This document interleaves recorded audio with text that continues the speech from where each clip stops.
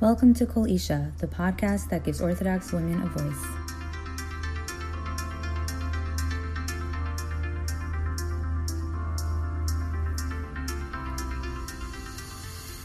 Welcome back to Kol Isha.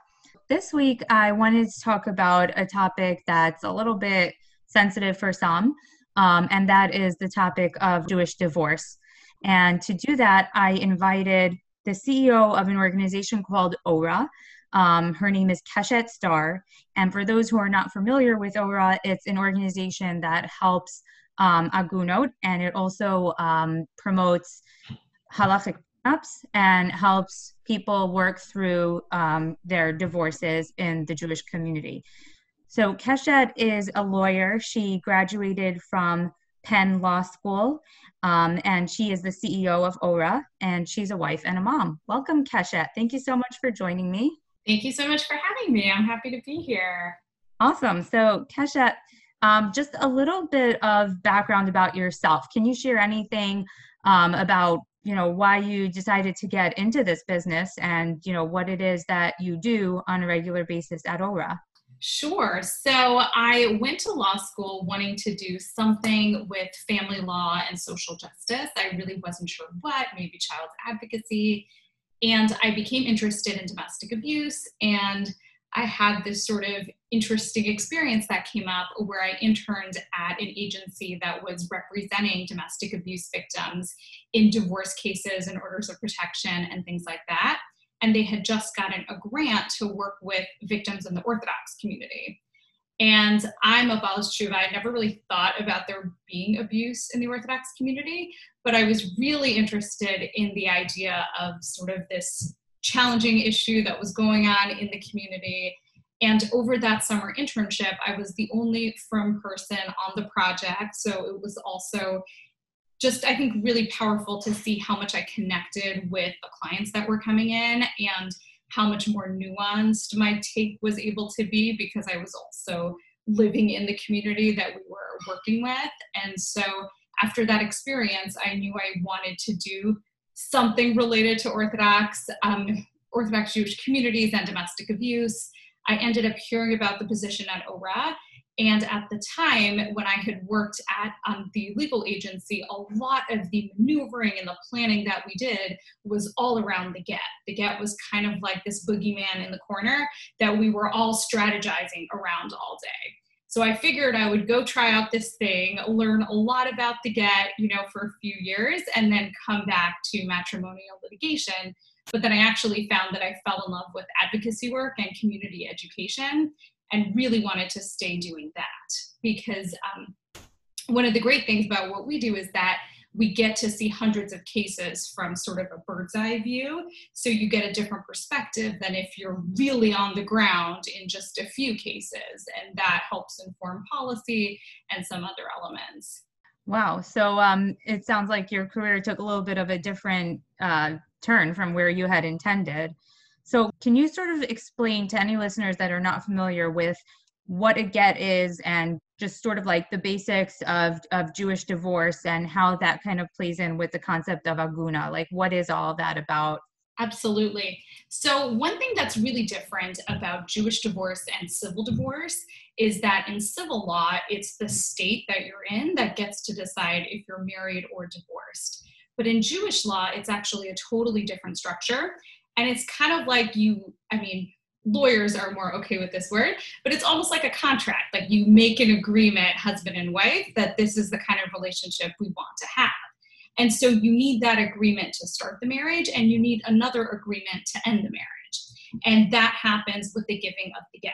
And the get has to be given by the husband and received by the wife, and it has to be performed willingly on both sides. And so in a lot of situations, the one thing everyone can agree on is that they want to get divorced. But in some situations, you get into a stalemate where we can't have this second agreement and the get doesn't happen. And then without a get, you're really stuck because in most communities, not only can you not remarry without a get, but you can't even date without a get.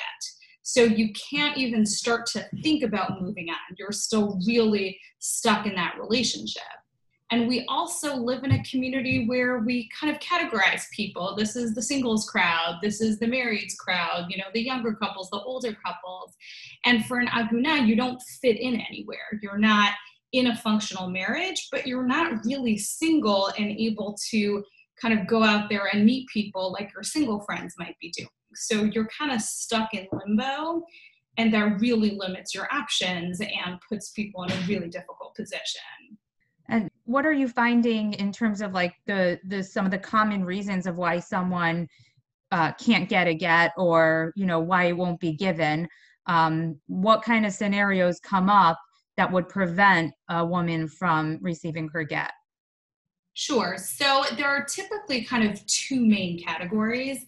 You can have what we call classical Agunah situations, where the husband might be missing or mentally incapacitated, and there's a reason he can't give the get. He's not there sort of to actually give it over. But in the cases that we deal with at ORA, the husband is right there. We know exactly where he is, but he doesn't want to give the get. And so people ask, why? Why would someone not want to do this? And the truth is, we work with get refusers all the time. When I started at ORA, I was a case advocate, so I spent all day on the phone with get refusers. And they typically give one of three reasons when we ask them, what's going on here? What's the problem? Sometimes it's that they actually still love the person and they want the relationship to continue, and they're really heartbroken that the other person wants to leave. Sometimes it's kind of spite and revenge. We had a case advocate who was speaking with a get refuser, and he said, he asked him, why are you doing this? What's the holdup here? And the guy said, this isn't going to sound very nice, but it just kind of makes me happy to know that she's suffering and it's because of me. And again, I don't think most people are sort of born this way, but a divorce can be a really intense and antagonistic process. And the longer it continues, the more intense it can get. And so people years after that, after a really nasty, custody battle, something like that, sometimes revenge is kind of what they prioritize. But I would say the most common reason we get is that they want something. You want the get, I want this specific custody arrangement. You want the get, I'm going to get the house and you're going to walk away. That there's some kind of negotiation, but really an extortion that's happening around the get.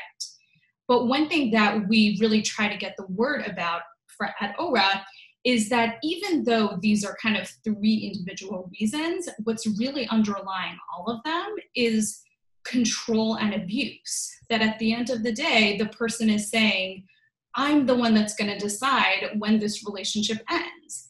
And the fact that you don't want to be here, that's not really super impactful for me. If I want the relationship to continue, then it's going to. Or it's, I'm going to decide how much I think you deserve to be punished. This is what I think you did to me, and I'm going to kind of be the judge and jury and pass a sentence. Or it's, I'm going to decide what this divorce arrangement looks like. And there is no judge and no, legal counsel that's going to tell me what to do, because I'm going to have that final say.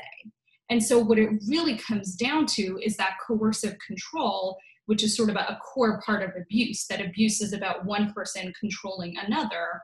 And that's what get refusal is really about. And the majority of the cases we work on at ORA have a long story of abuse that starts in the marriage way before they're in the divorce process, and it really continues into the get process. So it sounds like the underlying theme is really control. And so do you think that there are predictive factors in a marriage for someone winding up as an Agunah potentially, in the divorce process? Definitely. Probably the biggest predictor is just that abusive dynamic in the relationship. And again, abuse can take so many forms. We tend to think of abuse as physical, but it can also be psychological. It can be financial. There are lots of different tools that abusers use to control their partners. But if that's the tone of the relationship, that is very indicative of what the divorce is going to be like. Some of the saddest phone calls I've had at ORA are with women who are still married, outwardly everything's fine, but they're in abusive situations, and they will say, part of why I'm not leaving is that I'm not going to get my get. My spouse has told me, if you go, you are never getting that get and you're going to be in Agunot forever. So what's the point? And there's kind of this feeling that even if I go through this unimaginable process of leaving my home and doing it safely and getting my kids out and, surviving financially, I'm still going to be stuck. So why even bother? Which is so awful because obviously this person is suffering in a marriage and they can't even get away from that after the marriage, like after they want to end the marriage. It's awful. So what does ORA do for women? I don't know if there's a component that helps men as well, but what exactly does the ORA organization do? What like sort of the mission statement, and how exactly do you help people in this situation? So great question. And just to clarify, because people wonder this about us a lot, our name is Organization for the Resolution of Agunot, but we work with men too. We don't work with so many, but get refusal can happen on both sides, and we're here to help whoever is trying to pursue a get and has a partner who's not cooperating. So just a PSA, if anyone knows someone in that situation, we are there to help. So our mission very broadly is that we want to take abuse out of the Jewish divorce process, because unfortunately so often abuse is part of it. And when done right, the Jewish divorce system, I think, is actually so wise and insightful, and it provides a sense of closure. And so we want people to get all the really positive aspects of this process without dealing with abuse. And we have a bunch of different program areas. We have an advocacy department with a team of incredible case advocates that work on serious Agunot situations. And these are cases where upwards of 95% have a history of domestic abuse in the marriage itself.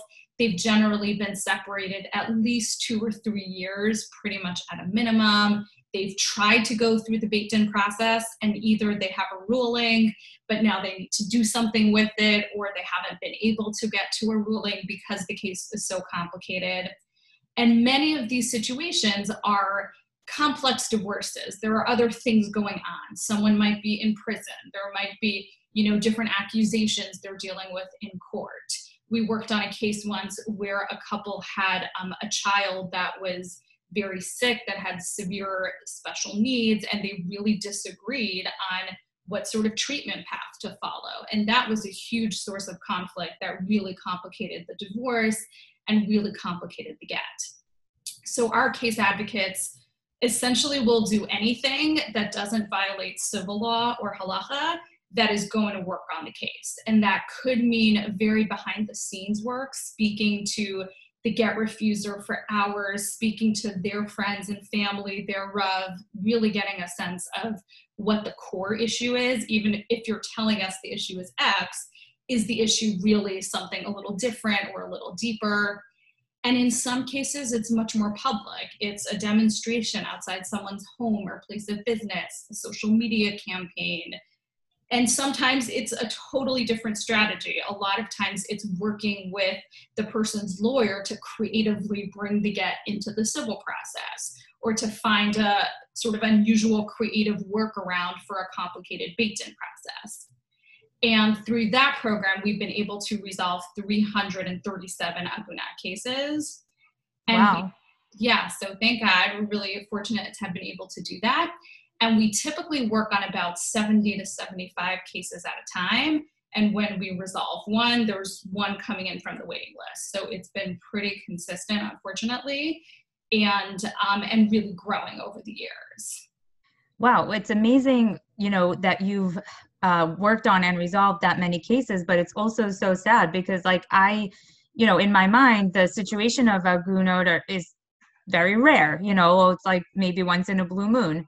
Like, I would not have thought that there are that many cases to work on. So on the one hand, it's like so wonderful that you're resolving so many. On the other, it's like so shocking and eye-opening to know that there are so many women in that awful situation. So how do you deal with that, like, yourself? I mean, it must be very difficult to carry all that with you, and I'm sure you can't just leave it at work. This is painful stuff.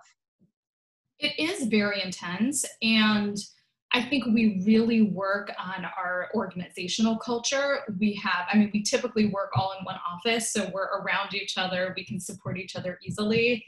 Now with COVID, we've been kind of transitioning that to doing sort of staff activities as often as we can, but we work really hard to create a culture where we can be there for each other, because it is hard and it is emotional. And I'll say for myself, I think that I'm honestly pretty good at taking care of myself, which has made a big difference. That I really have a lot of creative outlets. I love to read, I love to write, I love to scrapbook and do photography, and just making sure that I have time for those other parts of my life helps me have the energy to kind of bear the sadness, because you do see a lot of really sad situations and a lot of suffering in a job like this. Wow, yeah, that sounds like a really balanced approach that you have. Just you mentioned something earlier that I wanted to jump back to when you were talking about the civil courts versus the Beit-Din courts. Where do these issues typically get resolved? Is there ever situations where they get resolved just like in the Jewish courts, or does it usually have to wind up in the civil courts? Because the reason I ask is because one thing that's always on my mind, I'm like very cognizant of, is like Chil Hashem and sort of like keeping the dirty laundry on the down low, you know? So I kind of get this like cringy feeling when I think about all this stuff being aired in the non-Jewish courts towards people who don't really have a clue of the, you know, like minutia that goes on in the community with halacha and all these other things. It's like very sensitive. And I'm sure, you know, you guys, I'm sure have a lot of expertise in explaining that to non-Jewish people or people who aren't familiar. So where does that typically happen? And like, how do you go about doing that? So the truth is, you are 10 times more likely to get a get out of a Beit-Din process than out of a civil court process. And so there really are so many Jewish courts that are doing an amazing job handling this. And in terms of the Chil Hashem piece, I think about that a lot. I do a lot of legal education classes, and I'm speaking to a non-Jewish audience and trying to present this issue in a way that doesn't make us seem super terrible. And a few things that I mention to kind of to sort of balance perspectives as I'm talking is that, first of all, the civil system, it's easy to say, oh, in civil court, we do this and that, but in Beit-Din, there are all these problems. The civil court system is not fantastic. There are many, many deep problems with how divorce works in civil court. And if I'm sharing this with people who work in the civil court system, they're sort of nodding vigorously. So I think it helps to just remind ourselves that we all struggle with finding a really great, fair system to do something as messy as sort of taking a family apart into two households. That's a hard thing to do well, and I think we all struggle with that. And the other piece is that I share every time I speak that it would be easy to hear about the challenges with the get and the Beit-Din system and say, got it, note to self, don't go near a Beit-Din with a 10-foot pole, you know, that's bad news. But that, unfortunately, because it's a little more complicated, that's too simple, because there are things that the Beit-Din does really well. The Beit-Din understands from culture in a way that a court never can. If a couple is really fighting over which schools to send their children to, a Beit-Din can actually really help them find schools that are in between that meet their needs, where a court wouldn't know where to start. And actually, a colleague of mine who represents women in court and in Beit-Din occasionally shared with me recently that one thing she likes about Beit-Din is that women get more of a chance to talk. In court, you stand silently and your lawyer talks for you. And it's sort of known that if your client starts talking, that's not a good sign. Unless they're on the stand or they're being asked a question, they're supposed to zip it and stand there quietly next to you.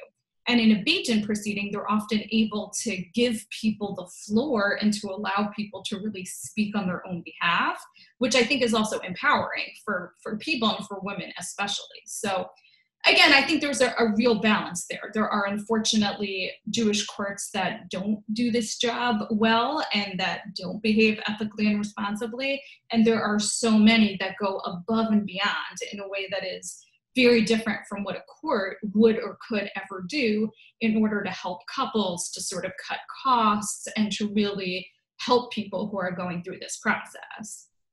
And it sounds like possibly like being in touch with someone like you or your organization helps people to work through finding the right court or finding the right beit din and like, you know, a situation that will be helpful to them rather than just going in blind or being dragged where the other side wants them to go. Is that accurate? Absolutely. And we actually, our second program is a Jewish divorce helpline, because we realized people were only calling us a few years into the divorce. And by then they had already picked their beit din. They had already decided if they were doing beit din or court and which one. And we were kind of coming into a mess and trying to clean it up. So we figured if we can just get people at the beginning, before you sign an arbitration agreement to a beit din, just make sure you know where you're going and it's the right forum for you and what you need. And so we have this helpline program, which is staffed by an incredible, very patient and kind social worker. And we work with another 300 people every year through that program. So that's also separate from the 70 to 75 Agunot. We have another 300 people who are worried enough about the get that they're calling us. And that might be, it could be that what they need right away is not a get, that, you know, the electricity is getting turned off in a week and it's really getting child support. That's the pressing issue. And in some cases, they're still married and outwardly everything is normal, and really behind the scenes, they know that they're in a bad situation and they're trying to get information to get out. But I think that it is a game changer to know from the beginning how the system works and to get a sense of the players involved, because a lot of people go in blind. No one teaches us, you know, how to get divorced. And I'm not saying there should be a high school class on that, but I think that most people go in blind on this. And it's a really scary, vulnerable moment in your life to be just kind of winging it. So the more information we can give people, the more they can make decisions that are right for them and that put them in a position of strength with regards to the get, with regards to anything else that's important to them. So it sounds like that hotline is sort of like a proactive piece, which I really love because, like you said, if you don't know what to do going in, that's when you can get into a mess. It's like you said, this is not the kind of thing that people are familiar with navigating, and God willing, very few people should be familiar with navigating these waters. But like, because it's such a rare thing, like it sounds like people can get really like stuck in a mess if they don't know what to do from the outset. And then that's where a lot of the damage happens, especially considering many of these people are already in controlling relationships. And so they don't necessarily have, you know, their own voice in the situation. So I always love organizations that have a proactive approach. I mean, I think we're really good at doing reactive things, but there are fewer things set up for the proactive purposes of like anticipating a need, anticipating when something might go wrong. No one really wants to think about that, you know, but when something is going wrong, then there's so many, you know, amazing people that are willing to give their money to help anyone who's sick and all this stuff. But like to think about what could potentially be a problem is a whole different mindset, which sort of brings me to my next question, because, you know, when we're young and we go to high school and we go through our seminaries and whatever, everything is so marriage focused, and, you know, you're taught everything's going to be so wonderful and everyone's going to get along great. Like no one wants to anticipate these awful situations, but like, unfortunately it does happen. And you mentioned before that you guys are available to help men as well when needed, but it's a totally different situation for men versus women from a halachic standpoint. So can you explain a little bit, like, why does the halacha have this concept of aguna in place? And how is it different for a man versus a woman? Because you said a woman has to receive the get from a man willingly, but, you know, does it go the same way for the man? And, you know, what are the differences that could come up for men versus women? So there are real halachic differences in terms of how it works, again, on the man side and on the women's side. I'll start with what's the same because it's just helpful to know. So again, the husband has to willingly give the get, the wife has to willingly receive it. If either party is not playing their role, it's a problem. And so they really need to both be doing that willingly, or you're kind of in a tough situation. I think there are a few reasons why we tend to see more men refusing than women. Part of it is that honestly, a lot of women don't even know they can refuse. It's kind of like a fun fact that actually, this goes both ways. That's not something that's so widely known and widely considered. A huge difference is mamzeres. So if a woman were to say, you know what, forget this get nonsense, I'm moving on with my life, and she were to have a new relationship and have a child, that child would be a mamzer. And a lot of women, even if they feel like, this is not something I believe in, to make that decision for your child is a really big deal. And especially for Israeli women, you can be totally secular, but you're living in a halachic state, and to make that decision is going to have really serious ramifications for your child. Where for a man in a new relationship, there isn't that concern about mamzeres, and so I think that does shift some of the fears. One thing that people ask about a lot is the heter rabbanim, which is essentially a sort of permission slip from 100 rabbis. And technically what it allows a man to do is to marry a second wife. That there's this idea that since in the Torah polygamy was allowed, in some extreme situations, you can essentially have a second marriage. And the way that's supposed to work is that a get is left in escrow for sort of the first wife, so to speak, that it's available for her to pick up. And unfortunately, there were some rogue rabbis, and by some I mean less than 5, so we're not talking about a big group of people, who essentially, for a big lump of cash, started writing these heter rabbanim to whoever asked, and they would essentially give a heter rabbanim without the person giving a get. So the first wife is still an agunot, and the husband is marrying someone else and having children. And again, in some ways, I think these sort of bad actors have ruined it for a lot of the good guys, where today, most batei din will not consider a heter rabbanim unless the wife is in a permanent vegetative state. So they're really only using it for extreme, unusual, tragic situations. And if you have a guy whose wife is refusing to receive a get, they're a heter rabbanim, unless you're willing to pay $50,000 to a super sketchy rabbi who is also the only person in the world that's going to marry you, you actually don't have such great options. So again, there are some halachic differences, which is why I think we see so many more men refusing than women. But for someone who's really trying to do things in a straightforward, honest way, and their wife is refusing to receive a get, they are in a bad situation.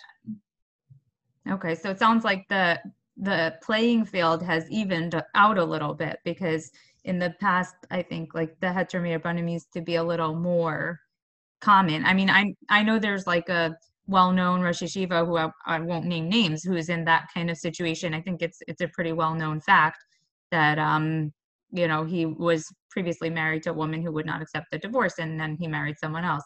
So to me, and I think to a lot of women, that sounds so unfair. Like how come men can move on but women can't? But I guess that's just the nature of the halacha at this point. Right. I mean, I think that's true. And I do think that one thing that I found a lot of comfort in, because definitely as a frum Jew, this is a tough issue. We joke at Ora that we're not getting invited to Kiruv Shabbatons anytime soon. Like, this is not an issue that makes Judaism look good. But the truth is, halacha really has not changed, because we obviously believe in sort of the continuity of the Torah that we received, but halacha has evolved over time in a very broad strokes way. So the fact that we have a ketubah that was instituted to protect women financially, who were getting a bad deal in divorces a really, really long time ago, the fact that the woman has to willingly receive the get, that wasn't built into the system. That was added by Rabbeinu Gershom. And it was added in order to even out the playing field, essentially, between men and women in divorce. So I feel like we do have a system that can create challenges, but we also have a tradition of looking at the system and finding creative ways, not to sort of take away or to change, but to add another layer that addresses current social issues. And part of the reason that we are so passionate about advocating for the halachic prenup is that I think it's a way of doing it. It's a way of adding one more step to our divorce process that makes a huge difference in preventing agunot situations, and that is completely sort of halachic and part of a normative, traditional Jewish marriage but it addresses the social issue that we're looking out and seeing today. So great. So that's actually the next thing I wanted to talk about with you. So what is the halachic prenup, and who's supposed to get one? How do they go about it? What does it do? What does it help with? Tell me what that is. What's that all about? Sure. So the halachic prenup is a document that you sign before you get married that prevents get refusal later on. And without going into all the legalese, there are kind of two big things you need to know to understand the prenup. One is that it's an arbitration agreement to a single beit din. And that doesn't sound exciting to anyone, but what we find in our cases is that a lot of the delays and the problems in Agunot cases are people fighting over which beit din to go to. So when you've signed a halachic prenup, you've already decided. In the event of a problem, God forbid, your beit din is chosen. And if you sign it with the Beit Din of America, which is the institution behind the halachic prenup that we advocate for, you're going to a really reputable, ethical, responsible forum. The second piece of the prenup is that it invokes a halachic support obligation, which is kind of a convoluted way of phrasing it, but it basically creates a situation where it's saying that you have an obligation to your spouse, because in Jewish marriage, we have obligations to each other. So if you're living separately, then you have an obligation to support your spouse. And there's one version that's just the husband to the wife, one version that goes both ways. But the basic system is that if you're not living together and you're still halachically married, i.e. you haven't given a get, you owe your spouse $150 a day. And that works out to about $54,000 a year, so it really adds up. So what it basically does is it creates a financial disincentive to delaying the get. That for every day you're kind of dragging your feet on the get, the bill is getting longer and longer, and so that encourages you to go ahead and do it. In practice, though, you rarely see money changing hands. The beauty of the prenup, and it's been around long enough that we've seen it work, is that it does a few things really well. One is that it kind of just takes the get off the table. I was working on a case once where they actually lost the prenup. She didn't have it, but they definitely signed one. But we didn't even have a copy. And the husband's towing, his rabbinic advisor, was telling me, well, if she wants the get, she has to agree to this custody arrangement, and she has to do this, and she has to do that. And I said, well, there's a prenup. And I sort of used my language vaguely because we didn't actually have it. And the towing said, oh, there's a prenup. Okay, fine. We'll schedule the get for Thursday. It just takes it out of the process. If you wanted to play ball with this get, you can't do that anymore. And truthfully, and I always explain this to men who are a little anxious about it, the only thing you're giving up by signing a prenup is the opportunity to be a jerk about the get later. That's it. You have all of your other rights, civil and halachic. So if you want to keep that opportunity, that's a really good thing to know about the person you're marrying, but that's really the only thing you're giving up on. There's nothing else. And the other great thing about the prenup is that it encourages the get early on. These cases get worse as long as they go, and they can become very high conflict. And it is really hard to change someone's mind if they've been holding a position for 5 years or 10 years or 25 than if they've been holding a position for 2 weeks. And so one of the great things about the prenup is that it really encourages a get early on. Whatever happens in court, the get is not contingent on how that works and how that relationship goes. And I'll just share a story. We had a woman who came to us who was in a really physically violent relationship, other elements of control as well. She was leaving. She was really scared, didn't know what to do. Her husband was explicitly threatening to withhold the get for 15, 20 years because she didn't have children and she really wanted children. So he was trying to use that as his revenge. And in talking to her, she kind of mentioned offhand, or we asked her, we found out that she had a prenup actually. And so we were able to guide her on how to actually enforce the prenup. And we got a call 3 weeks later, thanks so much, I have my get. And that was almost the same profile as so many of the Agunot cases that we work with, where women have been waiting 5 years, 10 years. We have a case where they separated in 1974 and there's still no get. And that's extreme, but it can happen and people are really afraid of it. And so by having a prenup, it really is a game changer. And a lot of people worry that the people who need it won't be the ones who sign it, but that's really not true. If you're in a community where the culture is to sign a prenup, then the people who need it do sign it. And when the moment comes where they do decide to end the relationship, they have the tool they need to be able to get out without the gap being held over them. So I wanted to ask you a question about the money factor that you mentioned, because it sounds like that's an incentive to really speed up the process. Like you said, sometimes within a week or 3 weeks, the process is done because of that financial incentive. But I wonder about, and I'm sure this is a minority of cases where this might actually happen, but I wonder about cases where things could potentially be worked through. The couple separates and then maybe they want to work things out on their own terms or take a little time. And so if the husband is really concerned about this big bill, could they be in a situation where they're rushing through to divorce, whereas possibly if they didn't have that financial threat over his head, they might have been able to work things out? Is that ever a concern?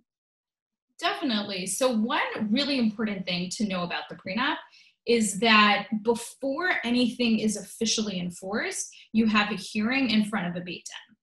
And that, I think, is actually a really important piece, because these situations aren't one size fits all. And you have the couple essentially standing in front of 3 rabbanim who are asking them what's going on. Definitely, if one person says, I want shalom bayis, the beit din will ask the other person if they're interested in that, might encourage them to pursue that. Now, batei din vary in terms of how they view a shalom bayis request. Are they going to require you to go to counseling? Sort of a more old school beit din might do that. But I think at the end of the day, if someone says, absolutely not, I'm 100% determined, there is nothing that would change my mind, I want to move forward with the divorce, I think one of the challenges is that there's only so much you could say or do to make a difference in that. We have occasionally had situations where there's a get and then they get back together. So that can happen. But what I found, and I'll freely admit that we see a subset of abusive, high conflict, complex divorces. It's not necessarily your average divorce. But what I found is that by the time people are actually, pulling the trigger on a get, they're going to court and they're filing papers, there is so much kind of mental anguish that has happened to get them to that point that it's very hard to get people to move backwards. So some people will say, for example, I'm not interested in supporting the prenup because I think it makes it too easy to get divorced. And what I always say to that is that if that's your concern, if your concern is really keeping people married, then create more funds that allow couples to access therapy when they want it and need it. But often by the time you're in divorce court, whether that's a Jewish court or a civil court, that is so far in that it's really hard for most people to go back. And something that you said earlier also kind of stuck with me, where you're saying that like people who say, oh, I don't want to sign the prenup, just in case. And you say, well, the only thing it's going to prevent you from doing is being a jerk if it comes to the divorce proceedings. I think that's also like a really good way to gauge someone's character in the dating and engagement process, right? Because like typically in the more religious circles where dating is shorter, shidduch dating being the norm in a lot of circles, like you don't really know so much about a person. Like you have to be really, really perceptive.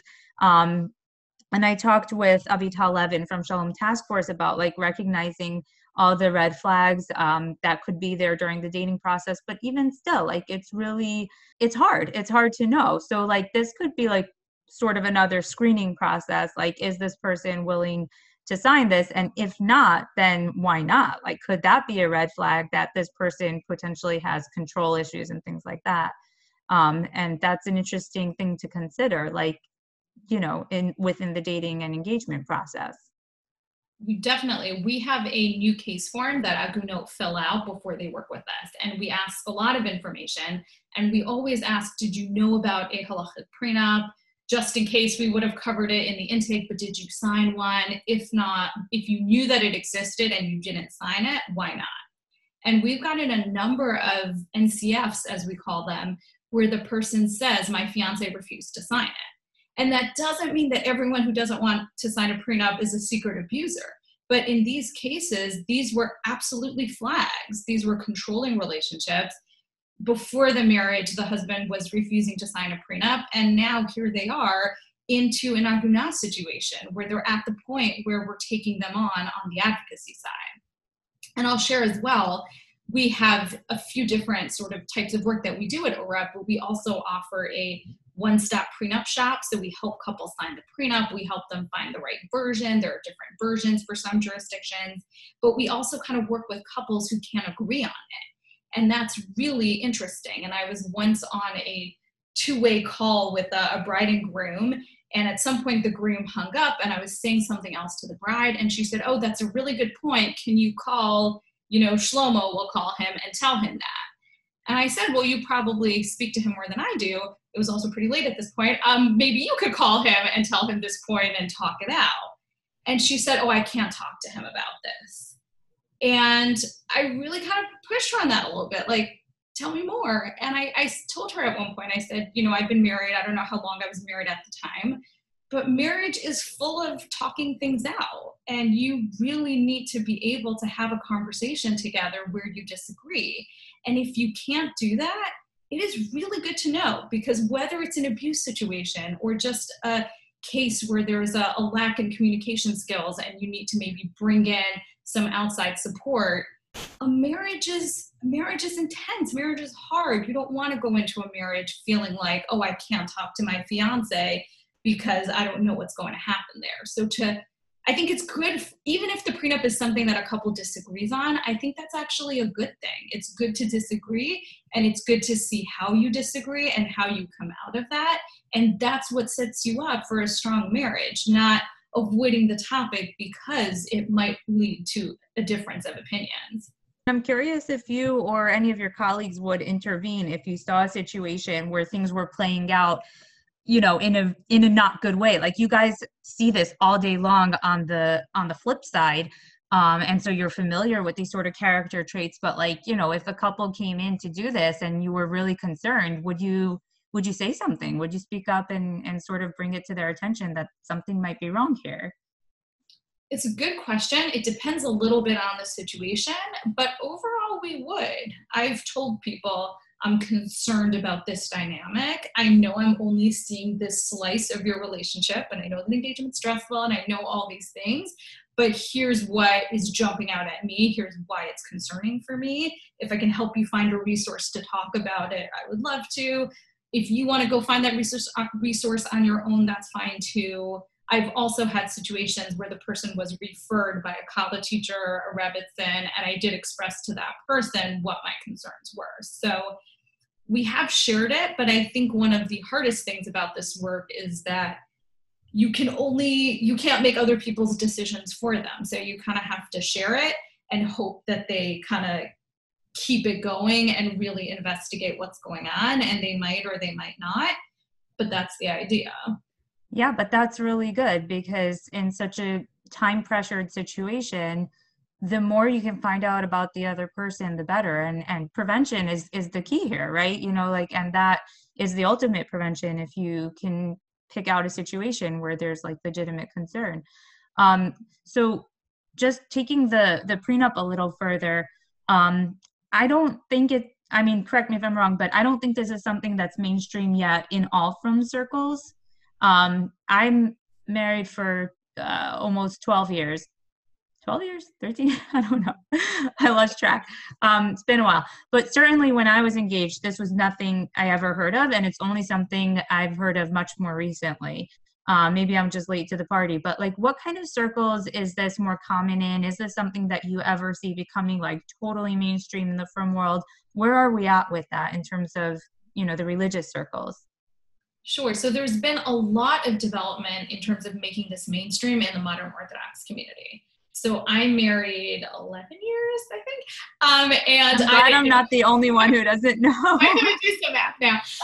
And I also didn't know about it when I got married. I actually signed a postnup, which you can do as well, just because I believe in it so much. I couldn't go around telling high school students to sign it one day and not have signed it myself. But yeah, I didn't know about it either. And now it really is becoming part of the culture. When we have couples come into our office, I always ask them, what made you want to sign it? And I really feel like a few years ago, they were almost activists on this issue. Like they had written high school papers about it. They knew about this. They really wanted to sign the prenup. And then about a year ago, we had a couple come in and the bride was just kind of like scrolling on her phone. And I asked her, why'd you sign the prenup? And she just sort of looks up for a minute and goes, well, doesn't everyone?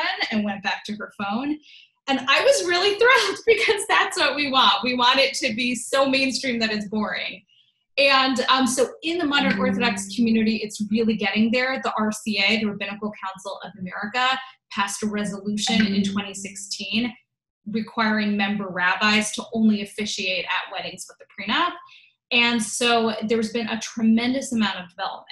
It is not even close to mainstream in the more black hat world, let alone the Hasidish world. We gave in Agunot one of our prenup water bottles, and she's like, what's this? And so it's really far from the Hasidish community. But just in the past year, we've seen podcasts in the Yeshivish community talking about this. There was a cover article in Mishpacha about, should we sign prenups? There are new versions of the prenup being developed to suit the needs of the Haredi community specifically. And so it's actually happening much faster than I ever thought it would. And I think maybe I'm naive or too optimistic, but I really think it can become mainstream in the entire Orthodox community.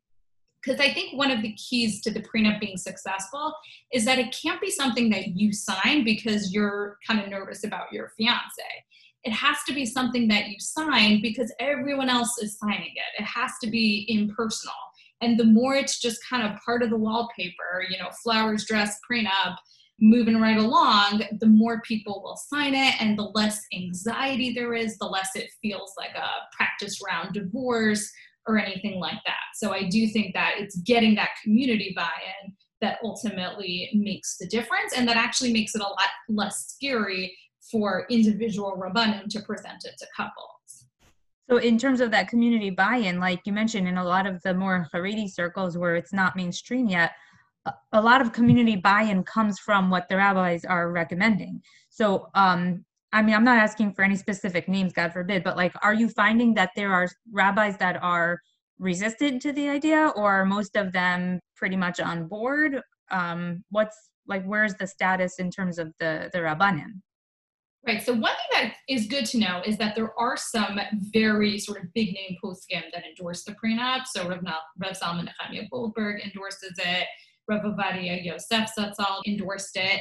Rav Asher Weiss. It was actually written by Rav Mordechai Willig. So it does have some good sort of rabbinic street cred, if you will.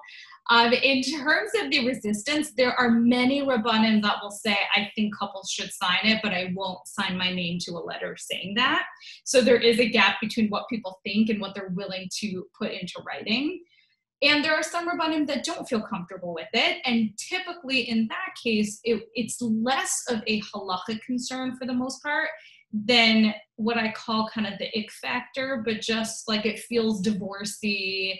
We have these starry-eyed young couples. We don't want to scare them or, make them feel like they're getting divorced tomorrow. The association with a secular prenup, that it's, the gold digger and all those kind of stereotypes. So I think that's typically the source of the resistance. And that's where cultural change can make a difference, because I think it really is a cultural resistance for the most part. Very interesting. It sounds almost like a no-brainer. Like you said, no one wants to think about it when they're starry-eyed, but I think, back in the day, divorce was very uncommon and people just kept their mouths shut and suffered to save face. But nowadays, everyone knows someone that's divorced. And unfortunately, like we all know people who have gone through really messy divorces, and none of them thought when they were engaged and starry-eyed that was going to be them, So, the more it's normalized, like you said, the better it would be to prevent these kind of situations. So it sounds like, the work that you and your colleagues are doing is just so phenomenal, because if you can save even one person from going through that awful situation, then you've done your job. And on that note, like, I know this concept is still pretty new, but have you been seeing a lot of cases where the divorces go much more smoothly because of the prenups? We do. We have people reaching out to us on a pretty regular basis who are getting divorced and have a prenup and want to know, how do I actually use this thing? What's the process? And we generally do hear back from them that the get is given within a period of generally weeks, maybe a month or two. And again, we pay especially close attention when there is a history of domestic abuse or there are other complicating factors. But we do really see it in action. And I think that's why we're such big believers in it. It's easy to look at any document and say, well, what about this scenario? Or people, for example, always ask, what if a guy just wants to pay? So there's a financial disincentive. If he says, listen, I'm thrilled to spend $54,000 a year to keep my wife chained, like, that's a bargain, no problem. That's a huge theoretical concern. But I think that practically, I've never seen someone choose to do that. I think that wealthy people like their money too. They don't want to give it to their ex, who they're really not feeling very warmly towards right now. And I've never seen someone make that choice. So seeing the prenup in action, you're really able to see not only how well it works and how quickly it works, but also how much it addresses the issues that arise in a bad divorce situation. So without the prenup, there's all this arguing over the beit-din. There's a lot of sort of issue battles. Are we dealing with custody in court and beit-din? What are we doing here? What are we doing there? Everything is 10 times more complicated. And with the prenup, because some of those decisions have been made in advance, it just makes the whole process much simpler and much more seamless. And it's so amazing that, you guys have been able to identify just two really simple factors: the choosing the beit-din in advance and the financial disincentive, as you call it. And that just really takes so much like pain and agony completely off the table. It seems so simple, but yet it had to be someone who was really a forward thinker to come up with that, which is so amazing. Definitely. And I think the really powerful thing as well is that in a community where everyone signs the prenup, that's also a community where you just don't want to be a get refuser or an abuser in general, because it's really a powerful social message that even if this is only going to happen to XYZ amount of people out there, we all care enough about those people that we're all going to sign this document, so that even if it's 1 in 1,000, that 1 in 1,000th person who needs it has it. And so by having prenup education, we speak to high school students, to college students, to communities. We do scholars in residence in shuls. It also changes the culture of the community itself. And I think it really creates a community where abusers know this kind of abuse, at least, is really not welcomed. And that changes how people act. Abusers need support systems too. And if they're in a place where they know they're not going to get it, it makes a difference. And I'll add as well, since we have seen really extensive prenup education in the modern Orthodox community, we get almost no Agunot cases out of the community. So even among the people who never signed a prenup and are getting divorced, their divorce goes differently because they're in a community with the prenup culture. So even if they don't have a prenup, they get some of the benefits of being in a community where if the Rav hears there's a get issue, there's an immediate, this is not okay, you need to do this right away or you can't be part of a community. So it really changes the whole landscape, and we've seen a massive shift in our cases where over the past 5 years, our cases are almost exclusively now from Haredi and Hasidic communities, and we're not getting modern Orthodox cases anymore. And so it really makes a powerful difference for the people who sign, for the people who, got married before it was a thing to sign. It changes the landscape and it changes the culture of the community. It's really, really impressive. And like you said, the results speak for themselves. So it's amazing. If somebody is listening and, is in a situation where they either want to access the prenup or learn more about it, or they're God forbid, going through a difficult divorce, how do they reach out to you? And, what's the way they would go about learning more about your organization? Definitely. So our website is www.getora.org. And everything else I'm going to mention now is linked through there. But you can email prenup@getora.org with any prenup questions or for help with signing. We are always available to help you make the process of signing easier. Even during COVID, we can talk you through the online notarization process and what's out there. If you need help with a divorce situation, you can contact info@getora.org, and that will direct you to our helpline. Our helpline is called One Step Forward. So the website for that program is osfline.org. And we also have a lot of, videos on the website. We have a list of rabbinic endorsements on the website and a lot of ways to help people get connected. And I'll just add as well, the helpline is not just for individuals going through this, but if you have a friend, a family member, if you're a community Rav and you don't know what to do with the case that just came up, we speak to a lot of people who are in the world where they're encountering these issues and just want guidance on how can I play a helpful role in this process. And so anyone is welcome to call, whether it's direct impact or there's someone in your life or in your professional work that you think might be struggling. Amazing. Thank you for sharing that information. And I think the work that you're doing is so impactful. And it's such a huge zechus for you and for everyone else that's working through it, because, that the lifeline that I'm sure you are to so many people is incredible. And then with the prenup, on the prevention end, you don't even know what you're preventing or what could have been. It's just, the scope is so big, you can't even really quantify it, but it's for sure a tremendous impact, which is amazing for you and for all of your colleagues who do this wonderful work. You should really be blessed with so much energy and strength to keep it going, because it's so needed and it's so valuable.